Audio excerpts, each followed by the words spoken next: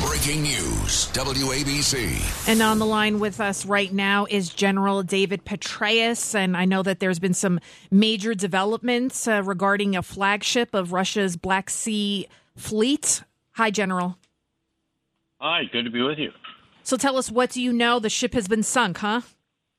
It has, yeah. I mean, it's really quite refreshing when the Russians actually are as forthright as they have been in this case to report that this ship actually sunk en route to their port at Sevastopol in Crimea.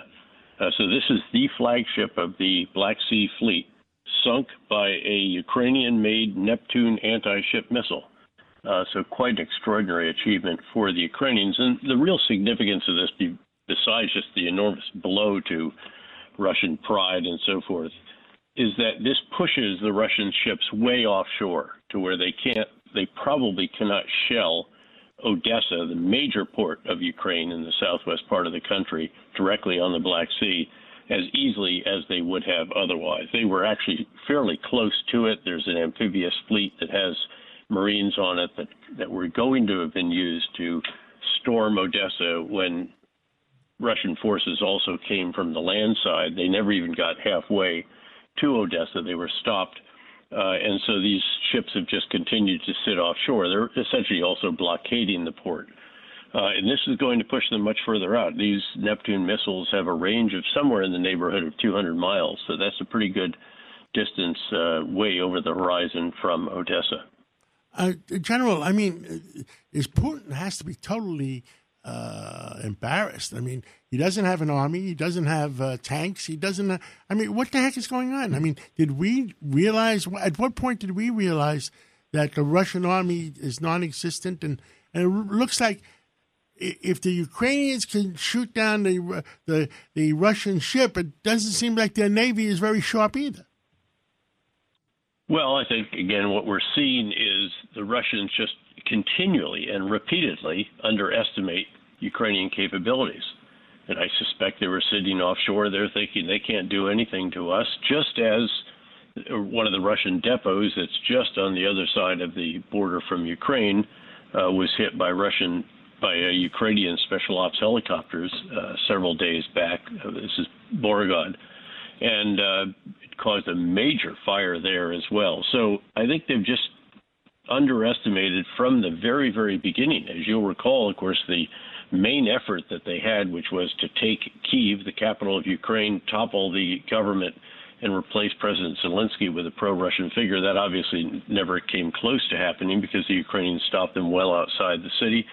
Same in two other northern cities, and the Russians have withdrawn all those forces after losing. It's now probably approaching tens of thousands. It's somewhere in the neighborhood of 18 to 20,000 Russian soldiers killed just in the first 7 weeks. Again, that's more than they lost far more than they lost in Afghanistan.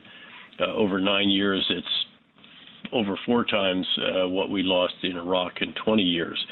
Now, let me caution you, though, John, because there is a major Russian offensive in the offing. They are massing forces on the eastern side of the country. They have finally realized that you can't attack everywhere and achieve everything. You have to focus, and they are focusing on the southeastern part of the country. I think that what President Putin would like to have is on the 9th of May, when you have the big Victory Day parade from World War II celebration in Moscow, that he'd like to be able to say, we have taken the southeastern part of the country. We've achieved a land bridge from Russia to Crimea. And this is an enormous success, and declare victory. But this could be a big challenge for the Ukrainians. Particularly if the ground dries in that southeastern area. I've been down there several years ago, before COVID, obviously, and that is much more conducive to the offensive than was the area along which they were attacking north of Kyiv. That was much more wooded. There's lots of urban sprawl. It's ideal for defenders. They couldn't get off-road there. The Russian tanks could get blocked pretty easily by Ukrainian defenses. Very different story if the trafficability off-road in the southeast is adequate for these Russian tanks, tracked vehicles, armored personnel carriers and so forth. And that could be problematic. So, General, the Ukrainians have been spectacular, but they still have got to stop them. So they have to have an obstacle plan. It has to be overwatched with fire. There have to be anti-tank mines, anti-personnel mines, and all the rest of that. So they, Ed Cox here, so they're going to need different tactics, the Ukrainians will, in order to be successful in the south as opposed to the tactics they used around Kiev. Is that right? Is that what you're saying? It is. Again, if the ground dries, by the way, it's been wet, so thankfully. And I'm not sure if the Russians are waiting deliberately for dry ground so that they can go off-road. If you're stuck on the road, obviously it's much easier to block, to create obstacles. And they have to have a very substantial obstacle plan. And then it has to be overwatched, not just with eyes, if you will, or optics. It has to be overwatched with fire. So you've got to have, that's where you want to have your anti-tank guided missiles. It's where you want to have your anti-aircraft guided missiles, thousands of which we have provided to them, and they've proved very lethal, the Javelin and Stinger, respectively. You want to have mines. You want to force them to have to get out to clear the obstacles.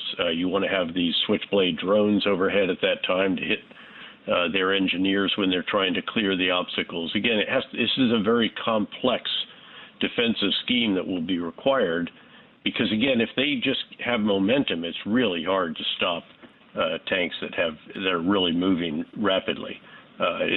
There will be so many targets that they could just overwhelm the individuals. And keep in mind that the range of the Javelin is very impressive, at least 2,500 meters, but that's still 2,500 meters away from somebody who has a machine gun that can reach out and hit you with that.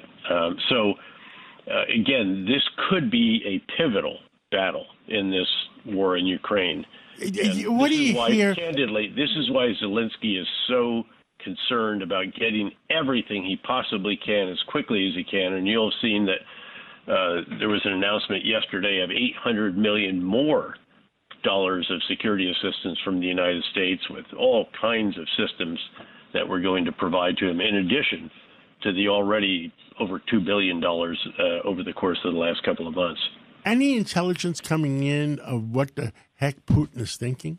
And I just want to add, too, according to Fox News, the CIA director, William Burns, said that Chinese President Xi Jinping is a silent partner with Putin. What have you heard, General Petraeus? Let's talk about what President Putin is up to. Look, he, along with his entire intelligence community and military leadership, completely and utterly underestimated the capabilities of the Ukrainians, who have been embarked on a years-long, ever since the occupation of Crimea and the establishment of that separatist-controlled area of the southeastern part of Ukraine called the Donbass. Ever since then, they have been working very, very hard to professionalize, to improve their capabilities, to build up their armaments industry, and clearly this work is paying off. And we had a big role to play in that. We've had teams over there for many years, and we've also helped in a variety of different ways, including in cyberspace. All of that is very publicly known. And he then clearly also overestimated.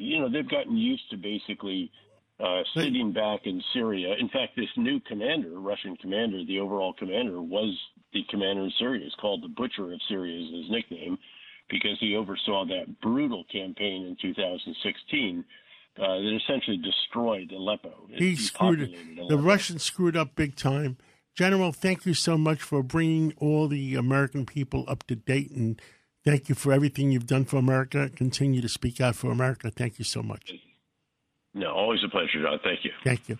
Let's take that break. We're overdue for a break. The control room is yelling at us. Do you know the owner or something to make him stop yelling at us? We're going to talk about getting New York open again. We'll be right back. This is Greg Kelly for Priority Gold. What does it mean to be America's precious metals dealer? It means that you're in touch with the hearts and minds of those who love this country, value our freedom, and want to protect the future. Priority Gold is that precious metals dealer. They've helped thousands of Americans back their retirement with solid gold and silver. Call Priority Gold at 888-506-6439.